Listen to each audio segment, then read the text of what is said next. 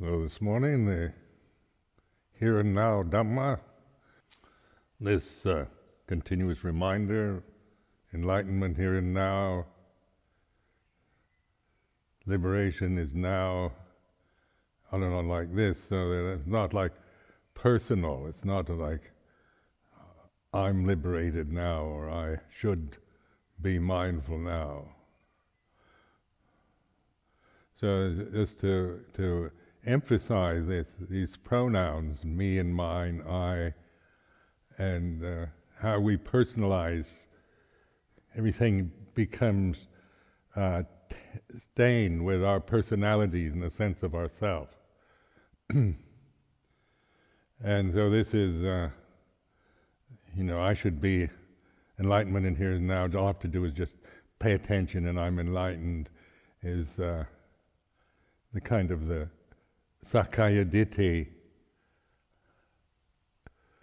reaction to such statements as enlightenment here and now, liberation here and now, nibbana here and now. So that, reflect on that, because so that you begin to know this tendency of the human individual, and we've got strong egos to deal with. A sense of rights and self-importance and attachment to our values, principles, independence, freedom, self-assertion, being really me, and all these are the kind of ethos of the time, isn't it? It's a time to assert your individuality, to proclaim yourself. I'm just me, I am who I am. Just be yourself, and these are the things that I hear and have heard in my life affected this Sakkaya Ditthi. Stand up for yourself. All this, don't let anyone put you down, and self-assertion. They have special seminars on asserting yourself. Now, in a worldly sense, I'm nothing against that. It's not like I'm condemning that. But also, we need to put it in its perspective, so that that isn't our way of understanding life. The wisdom will never arise if we only operate from what I think, what I feel, my rights, my views.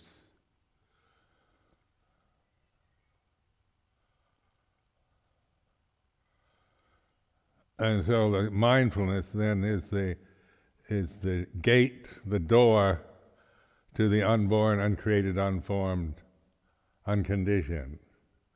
And that is outside the self-view. It's not Sakkaya Ditthi anymore. It's not, it's not me and mine. It's not proclaiming myself as a person, as an ego, as a physical entity that I identify with. There is the unborn. It's a statement about it's not I am the unborn, the uncreated. So it's not coming from language, from the pronouns, personal pronouns, possessive pronouns. It's a statement not to be grasped as an end in itself, but to be reflected upon. There is the unborn, uncreated, unformed, unconditioned. And therefore there is the escape from the born, the created, the formed, the conditioned.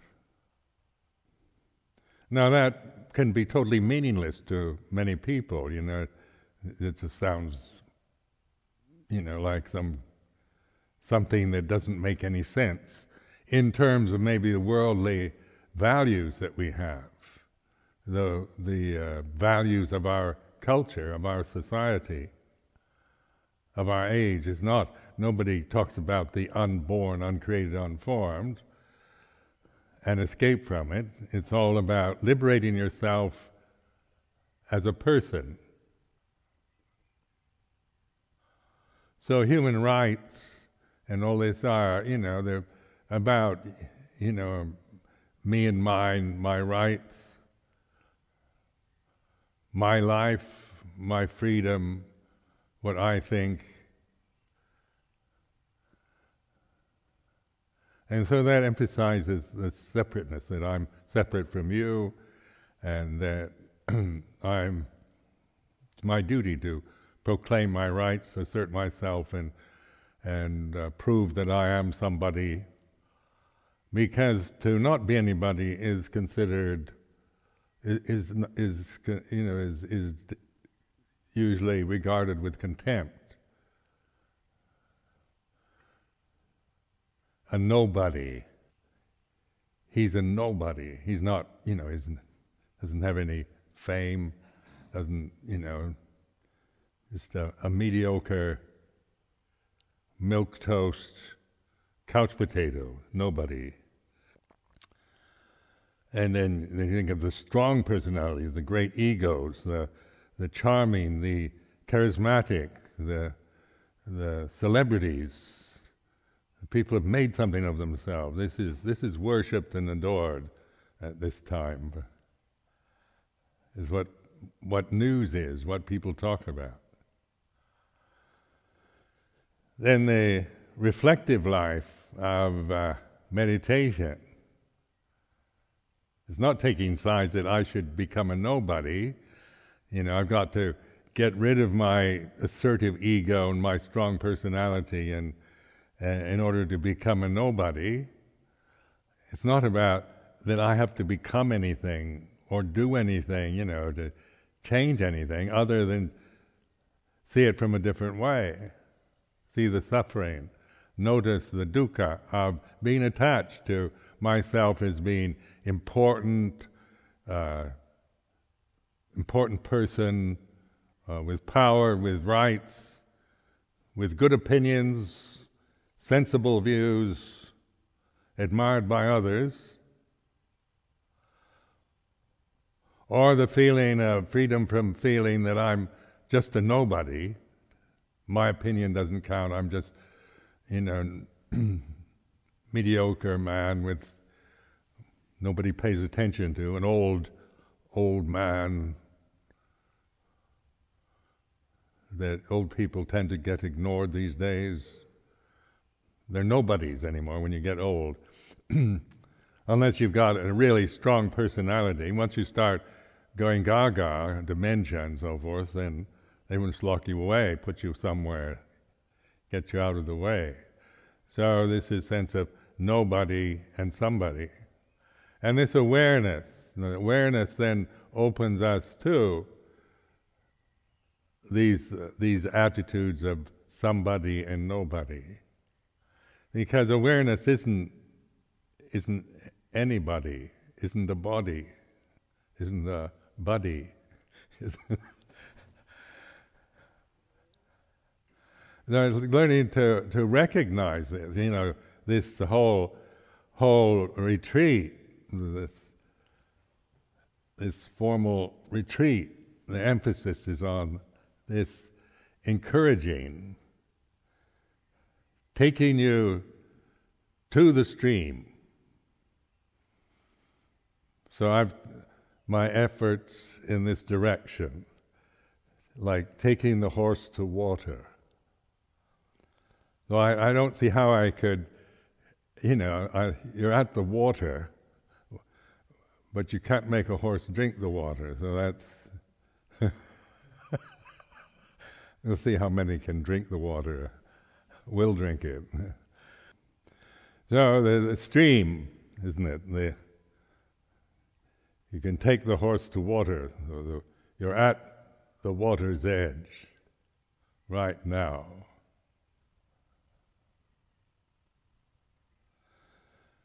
It's important to get to know this ego, this Sakkaya Ditthi. Not judge it. It's not about developing a better personality or criticizing your personality. It's not about whether your personality is good or bad, but it's recognizing it. It's sakyadit, so it's put in this category of a sangyojana or a fetter. For convenience, it's not a kind of put down, like we shouldn't have personalities, but it's knowing this is personality, this is sakkaya ditthi, the ego, and it's all based on conditioning. It's not natural phenomena. It's a conditioned sense of self, this identity with the body, with the language that we use, the way we think, the thoughts, the memories. I am me and mine. And this on a conventional level is all right. I mean, we all have to use the convention of I'm Ajahn Sumedho, and I have I was born 75 years ago and things like this. And so it's like, can sound, like Sakkaya Ditthi. Or is it just conventional reality? Samudsacca. It's just conventional, meaning it's merely a convention we use in social relationships, in being a citizen of a country, and being an individual in a group, and having a name and an identity, passport, ID card, pay the taxes, vote for the prime minister, like this. We operate on the conventional levels. That's not a criticism of the convention, but you see, the liberation is being free from the convention, not getting rid of it, knowing a conventional reality as that, as anicca, dukkha, anatta, rather than as our real world or our real self.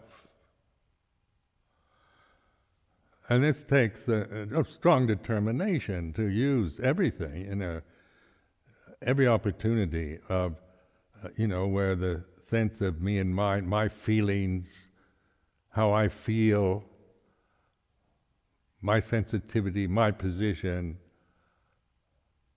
my rights, what I think. And this can be, you can take it to extremes, like I'm the most important person in the world, or I'm the least important person in the world. So it's by getting to know this the extremities, and then the average, because you have to be a bit balmy to think you're the most important person in the world, even though we can live with that assumption and never recognizing it, because each one of us is, our life is the important one, because that's what we're living. Whether you think yourself important or unimportant, in the necessity of existing in a human form this is where we experience life, from this form, from this body, whatever condition it's in, whatever is happening to it. And then we might feel, that we're nobody, but that's another, but in terms of the practical realities of survival, of having to live as a human entity at this time, this is the center, isn't it? This is the center of the universe. It's not, I, Ajahn Sumedho, am the center of the universe. That would be like a kind of form of madness. But in just the reflective moment of this moment, the position you're in, the body, this is the center for the universe, as far as, you're watching, you're observing the universe from this point, within the limitations, boundaries, restrictions of the body that you have, in whatever posture it's in whatever, conditions are happening to it. But it's not about, I, Ajahn Sumedho, am the center of the universe, or I'm God. It's not a proclaiming or overestimating on a personal level. It's just a noticing that the realities of our life, whether you're the most unimportant mediocre nobody in the society or the most famous, beloved, admired individual member of this society, it's the same thing. Each one of us is the center of existence at this moment. And that's just the way it is. And so opening to, not interpreting it in terms of personality anymore, Sakyaditi, but in awareness. Because then we have perspective. When we can see the way it is through wisdom rather than perceive the way it is through habits, through conventions. So Sakkaya Ditthi is a habit, it's a convention. And if we don't know it, then we are, we're imprisoned in that. Everything that happens to us has to be interpreted through I am, me and mine, through the conventional realities. So we never have any perspective on anything except about my feelings, and then the fears that come of being rejected or despised or humiliated, or the way that on a personal level, the fear that generates from asserting one's separateness makes us always frightened, because we're putting ourselves into a position of vulnerability. Because the ego depends on praise and blame. We want to be praised, respected, admired. We don't want to be blamed and rejected and humiliated. And so from the personal level, there's always fear around that.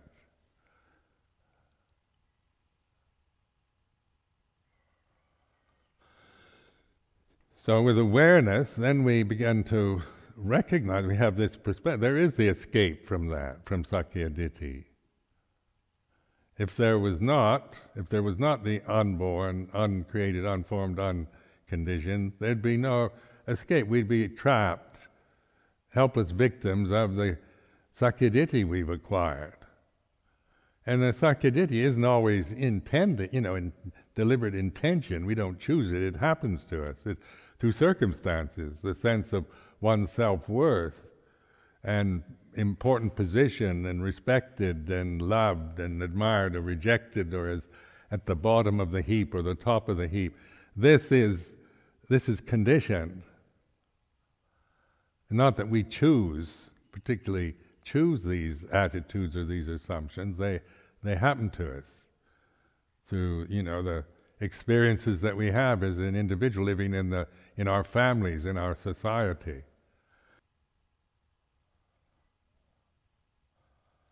Silabbata Paramasa also seen as cultural conditioning, social conditioning, assumptions we make as a social group, cultural biases, prejudices, attitudes. And then vicikicca, the doubting that is the result of asserting yourself endlessly as a person, as a separate person, through just the ignorance of Dhamma, through just the force of habit. It's hard to sustain a position as an important person for a whole lifetime, because conditions change.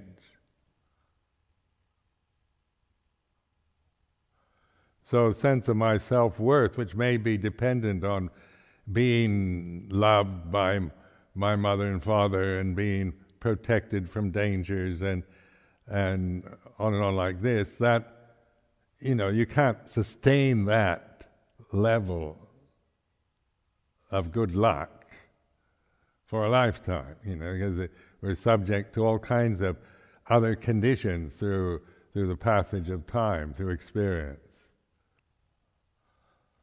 So when our self-worth is dependent on being respected, admired, having power, position, authority, being appreciated and loved. These, when the conditions for that aren't present, then who are we? You know, we feel despair or anger, or resentment. Or maybe we've, been born into situations where we weren't wanted and weren't loved, we were criticized and blamed and despised.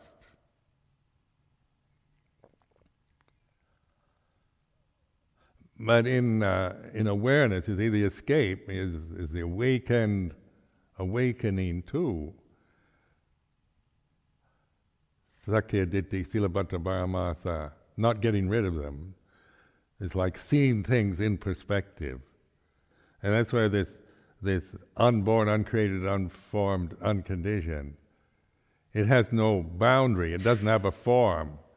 It's not limited by form. It's not limited by size. And that is recognized, the reality of consciousness. Consciousness has no boundary in terms of right now. When you're just awareness, non-attached awareness, whether you're not coming from a conditioned position, has no boundary. Immeasurable, boundless. So in the scriptures they have the Vinyanang anidasanang anantang sapato pabang. This is the unlimited, unbounded light of consciousness.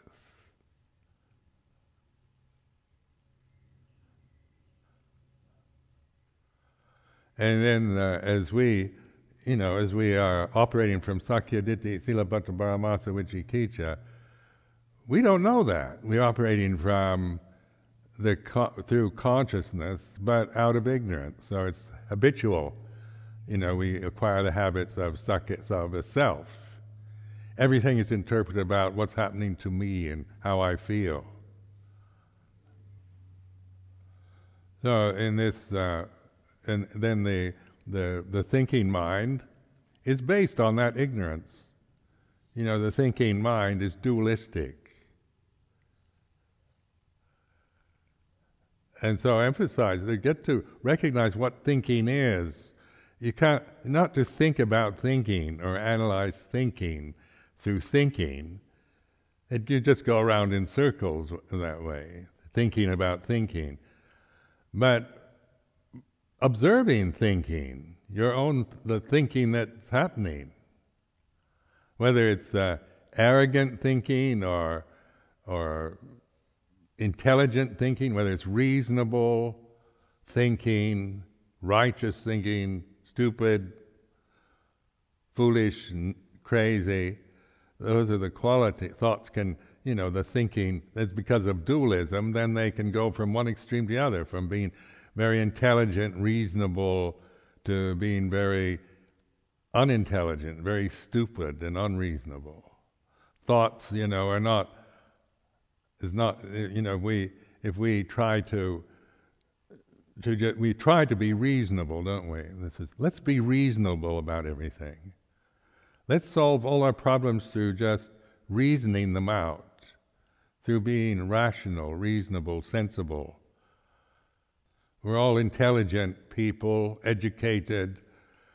Let's be reasonable about everything, and that's admired in the society, cultural conditioning.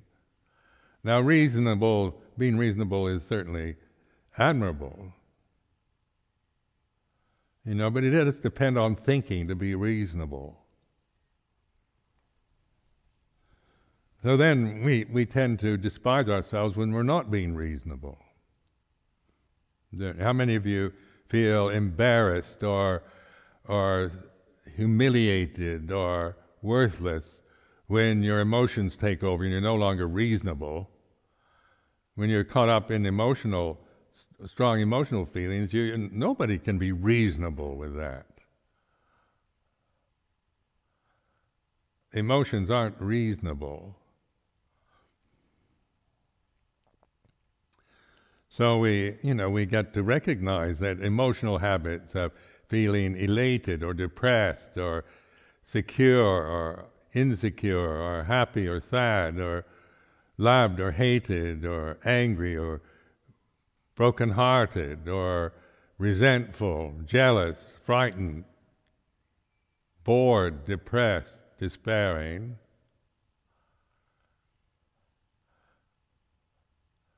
So we say, cheer up. Life passes. When somebody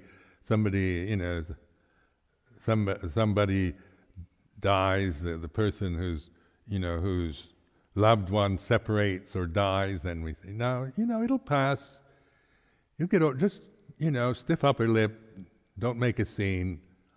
It'll go away. You get used to it, and we all have to die anyway. Now that's being very reasonable, isn't it?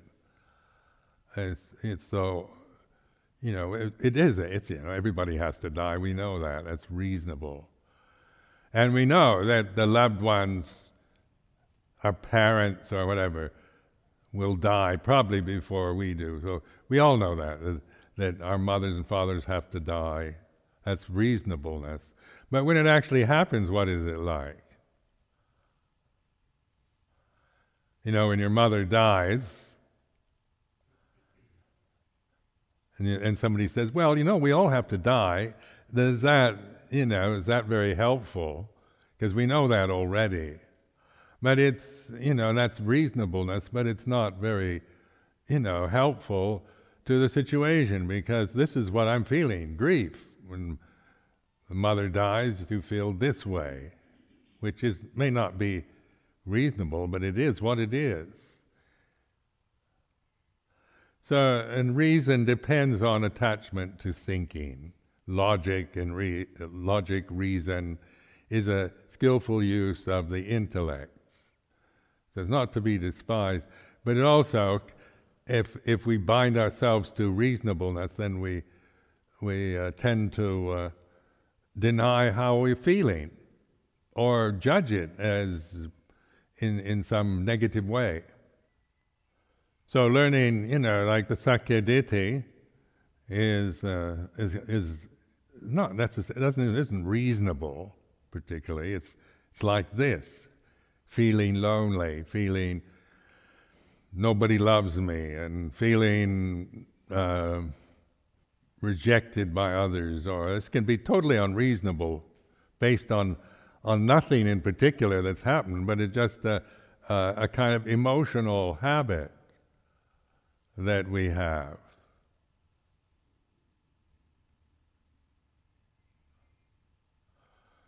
And so this awareness then is where we can see it, see this feeling of, I feel so lonely, I could die kind of feeling.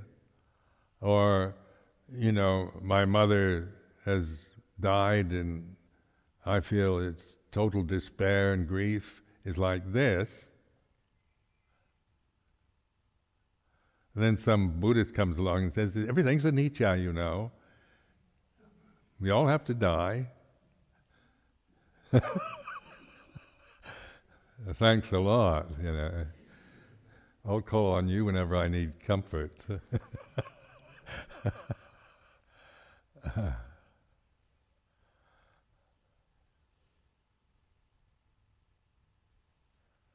But that's reasonable.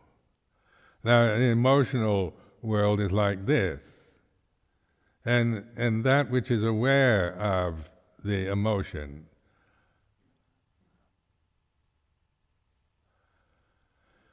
that is the unborn, uncreated, unformed, unconditioned. And so it's it doesn't deny the emotion or suppress it, it recognizes it. It receives it. It knows it for what it is. And so it's not kind of judging it and saying, in kind of according to worldly values or reasonable attitudes, or justifying it. personally justifying all your feelings. But it's recognizing, it's like this, right now, the emotion, the feeling of this moment that exists in consciousness is like this. The unborn aware of the born, the created, rather than the created, the born, the created, trying to find nibbana, or trying to, being caught up in the proliferating habitual tendencies that result from attachment to conditions. So as long as we don't have that perspective, we are helpless victims of our conditioning.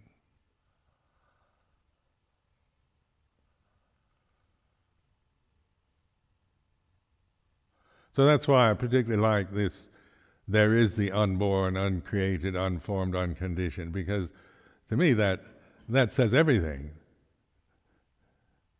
I don't have, I realize no matter how I see myself as a person, or the emotional habits I may have, and how life has treated me, and whatnot, is no longer, is no longer just helplessly a victim of it, of the society that I live in, of the people I live with, or the family that I'm in, or the group. Nor is it a rejection, nor a judgment of rebellion and anger and resentment, but it is seen clearly from the discerning position, knowing the unborn is this, in which the born can be observed, its nature to arise and cease. What is born dies. What is created is destroyed. What has a beginning has an ending. So this is anicca, dukkha, anatta. All conditions are impermanent, unsatisfactory, and not self.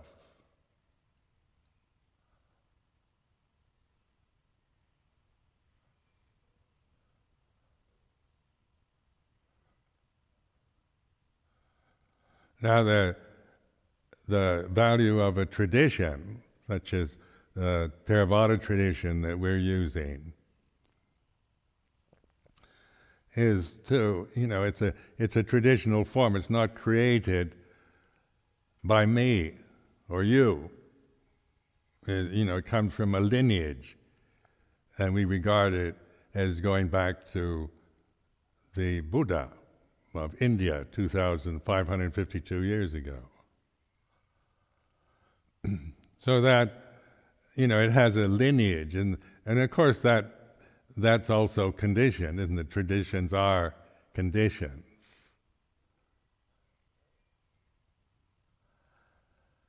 So Theravada Buddhism is not the unborn, uncreated,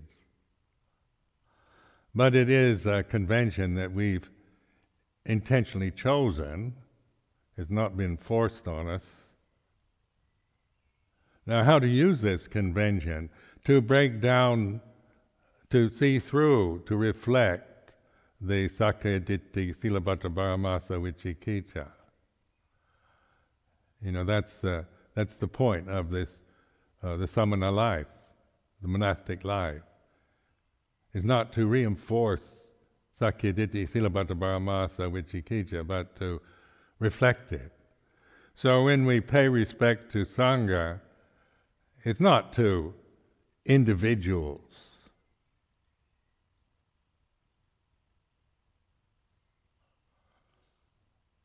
It's not like Buddhist monks and nuns are the Sangha that we respect. Yet on a conventional way, that is. It's a form.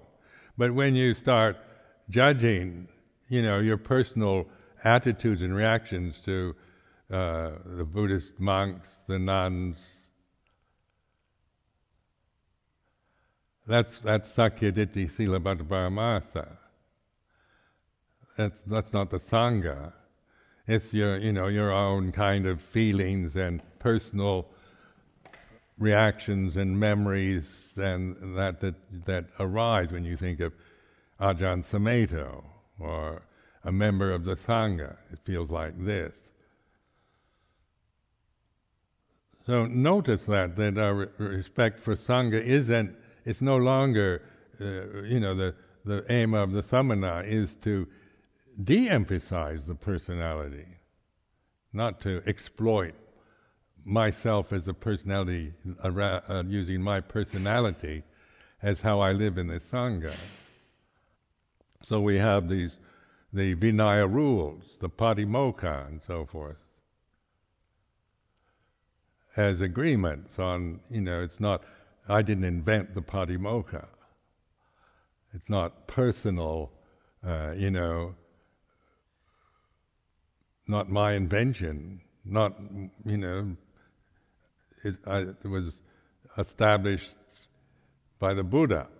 So this Patimokkha is the lineage, it holds the lineage, this 227 rule Patimokkha, that has sustained, that has been able to allow this tradition to survive through 2,552 years.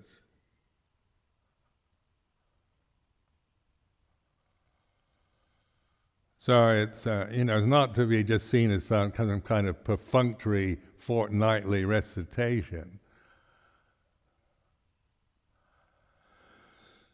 It's just keeping the tradition going as a kind of personal loyalty to tradition.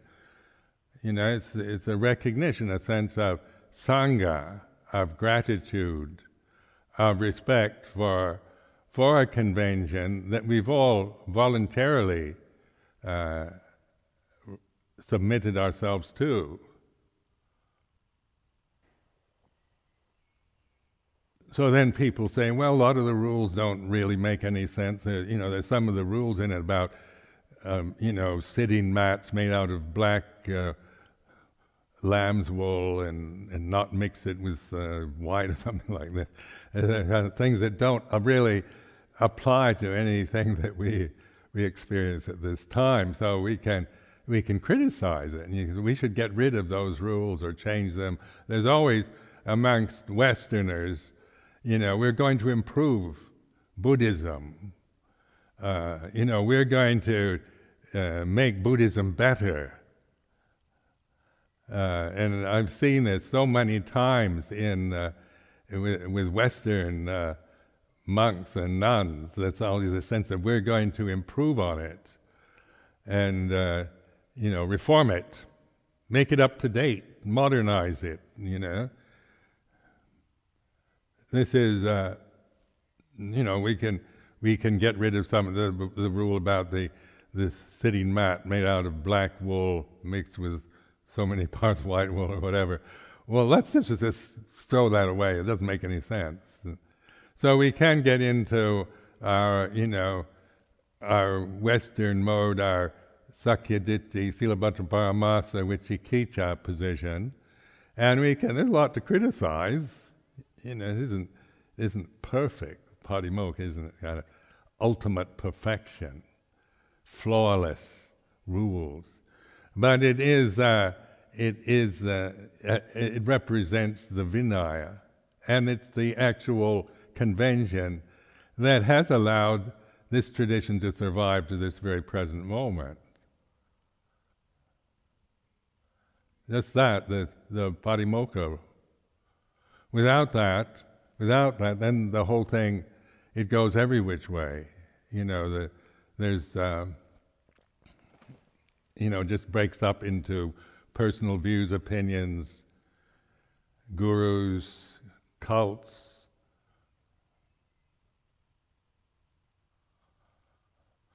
So it's just trying to reflect on the use of a convention. How to use it. It's not kind of just bind yourself to it with Sakyaditi Silabhatra Paramasa. But it does, when you think of it, gives, like when I think of this lineage from the Pali tradition, and that carried through to the present, to this present situation, it fills me with a kind of a sense of rapture, respect. Something that has survived for so long and still works. It's not just the archaic, thing we're trying to breathe life into again, make it, try to resuscitate it. It actually has been able to survive through the rise and falls of how many kingdoms, civilizations, empires,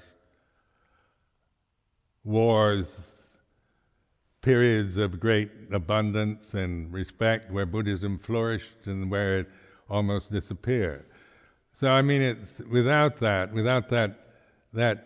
convention that holds the thing together, then it is a matter of each one for themselves. Whatever you think, whatever you want to do, however you want to interpret Buddhism. Now there's no central authority to enforce, that you've got to do it this way or else you'll be burned at the stake. Now, especially in the Western world, you can do anything you want with it. So there's, here in Europe or America, you've got endless variations, permutations on Buddhist themes. Modern Buddhism, gay Buddhism, black Buddhism. Everything is adjusted to individual conditions, which is, no, I'm not even criticizing that. If that's what people want to do, I'm not going to stop them or object to it, because it's we have a right to do whatever we want. It's not a convention or a religion that is oppressive. It's pretty free to do whatever you want as a Buddhist, actually. So you've got Nichiren Buddhism, you've got all kinds of, British Buddhism, American Buddhism.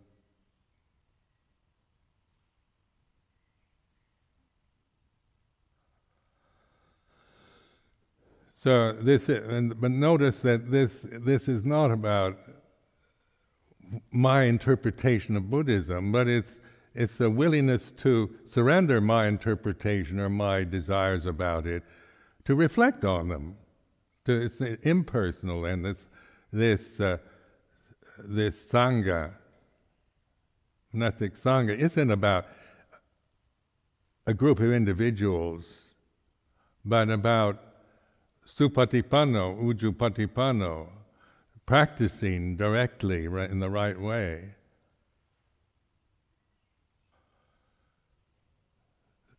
So it's not, and this is the value of respecting a tradition, because it's not personal. If I'd arranged Buddhist monasticism, it would be very different than this tradition. If I just decided to form my own cult and do what I wanted with it, then it would be very different. But in this, what I learned by living in Thailand with Luang Por Chah was, I could see my own arrogance and conceit and wanting, by having to live and follow a traditional form, which sometimes I didn't particularly see the point of it, or I thought I could see a better way to do things than the way they were doing it. I could, all kinds of conceits, cultural conceits, personal arrogance would be reflected through having to surrender and live within a structure that was not my creation, not my thing. So then the Siladhara form comes from that. It has that lineage connected to the Patimokkha. So it's not to be regarded as some kind of modern invention that is independent or lesser than. But recognize that in this tradition, the Patimokkha, Bhikkhu Patimokkha, is that which has preserved the lineage to the present time. And so that's why the sense of respect for that. For the Bhikkhu Sangha is not about respecting men or Buddhist monks are better than Buddhist nuns. It's not about giving those kind of messages, even though that's how many of you interpret it.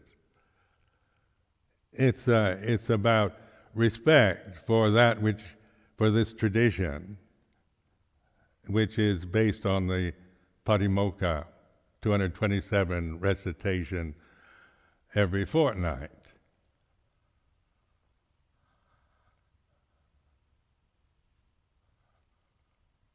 Now we can see this personally, like, in terms of, gender issues and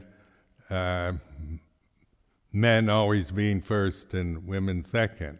Now that is a cultural interpretation that can be seen in terms of Silabbata Paramasa or Sakya Ditti.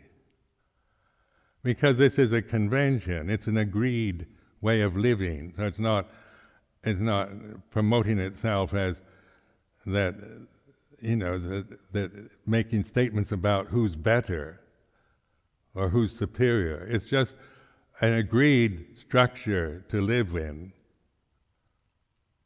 to reflect the Sakyaditi, Silabbata Paramasa, Vicikicca that arise from it. So when we respect the Sangha, when the people bow to the Bhikkhu Sangha, the Siladharas bow to Bhikkhu Sangha, it's not proclaiming that somehow they're inferior. It's a noble sense of gratitude and respect for Sangha, not for individual monks, because there can be kind of personal resentments and that arise when you think of your personal relationships with each of us. But the Bhikkhu Sangha does represent that lineage that survived from the time of the Buddha. That Buddha established the Bhikkhu Sangha. That was the first established Sangha. So in a tradition, then, it has a structure. And this structure is this way. Structure, it doesn't mean we all are the same. When you have structure, you have to have one thing following another. So there's hierarchy, and hierarchy now is considered bad. I mean, being American, I remember, when I went to live in Asia, you had a class system or hierarchical structures. We're based on egalitarian values. American mindset is very much conditioned to egalitarian values and ideals about human rights, freedom, equality. Now, look at that, and it's pointing to those are beautiful ideals. But an ideal is just that, it's the best, that we can think of. An ideal's not a living, breathing, changing thing. You can have fixed ideals, always at the best, the best possible thing we can conceive of or think. And so egalitarianism, and that is their ideals. Now then the Buddha's pointing to Dhamma the way it is, conditions changing, to structure, to the conditioned phenomena. And our relationship to the conditioned phenomena is one of attachment and identity, or reflection and discernment. So this is where we transcend the structure through discernment. The liberation is through discerning the conditions rather than trying to arrange all the conditions according to modern attitudes or modern ideals or my personal wishes. You see, so this is like a wisdom teaching. It's for developing wisdom. And wisdom is not something that's very apparent in modern life. You know, our societies are not producing wisdom in this way. With all our democratic ideals, isn't it, and values and human rights and so forth, these are good things, but they also, because we don't have wisdom, we don't know what to do, you know, like communism, to force everybody to be a communist, to take all the riches away from the wealthy, kill the Tsar and his family, and force egalitarianism on everybody as an ideal, like we saw, you know, in my own lifetime, the Soviet system based on ideals of egalitarian equality and that, and then the goal. I mean, communism as an ideal is very fine. Everything should be distributed equally and fair, and there shouldn't be any classes or one person above another. We should all be exactly, you know, the same. Same rights, same privileges, same everything. And then that's forced on us. An ideal forced on you is a form of tyranny. You see, so trying to promote equality as an act of will out of ignorance, the result is tyranny. So in reflecting on the way it is, like we're in this perfect position right here and now to reflect on this, to be able to discern suffering and its causes, the cessation and the path. Now this has nothing to do with the position, whether you're a monk or a nun, or a lay person. It's not about that we have, you know, our knowledge of Dhamma is superior to the lay people. And then a sakyaditi, isn't it? Somehow, you know, I should be respected because I'm somehow more serious, or I've dedicated my life to the Dhamma, and I could promote myself as a kind of inspiring person that you should all respect and admire, which would be sakyaditi again.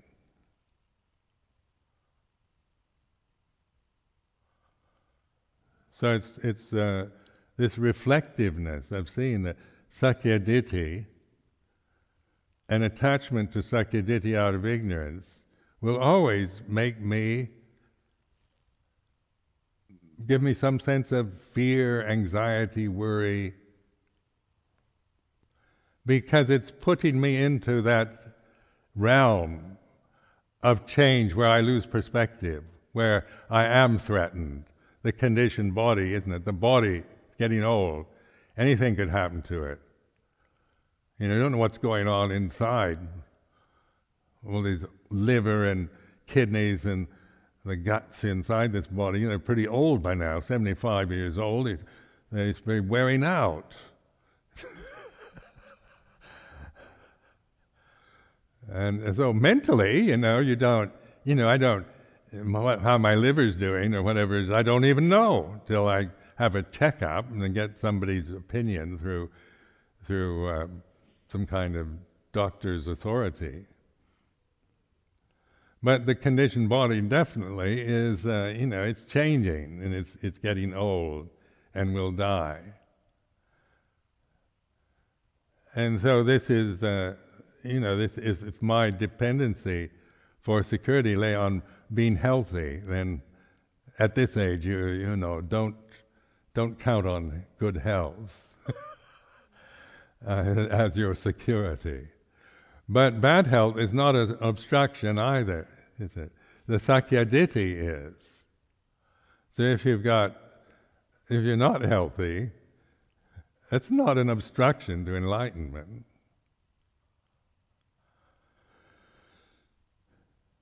Sakyaditi is the fetter in it.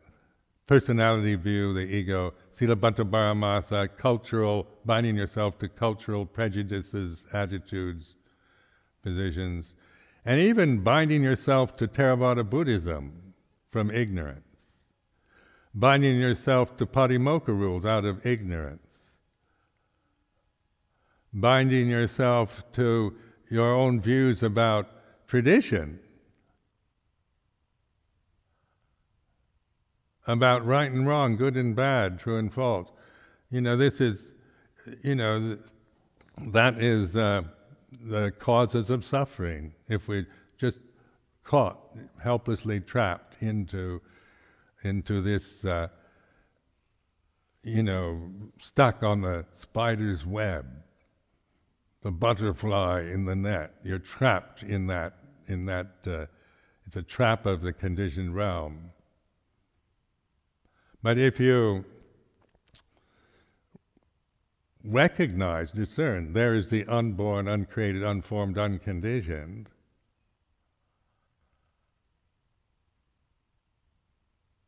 that's the gate to the deathless. That is the amadasa tawara, the gate to the deathless. That is the escape from the born, the created, the formed, the conditioned. And this you have to find for yourself. It's like taking the horse to water.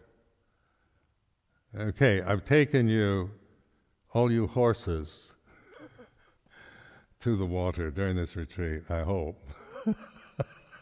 I don't see how I could... That's what I've been pointing at all this time. This is it. And then, whether you drink it or not, you can't force the horse to drink the water.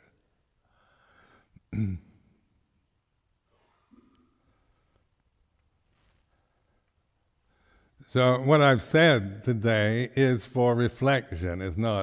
I'm not coming from ex cathedra. This is a reflective style. Meant to understand the value of tradition. If if one doesn't like the tradition, you don't have to stay in it. You can find another tradition or another form, or create your own. But there's no laws, or there's no punishments for doing that. But if you want to use a tradition for liberation, then this is the opportunity that we offer here.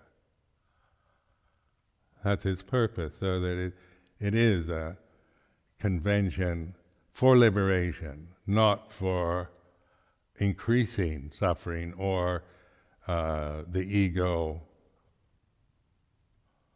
It's not a statement about being better or worse than any other tradition. It's just, this is how this tradition works. How, if you're interested and have confidence enough try this out, and this is how to use it. And it does work, it isn't a waste of time. It will, get to the causes of suffering if you're willing to determine to practice with it, use it properly.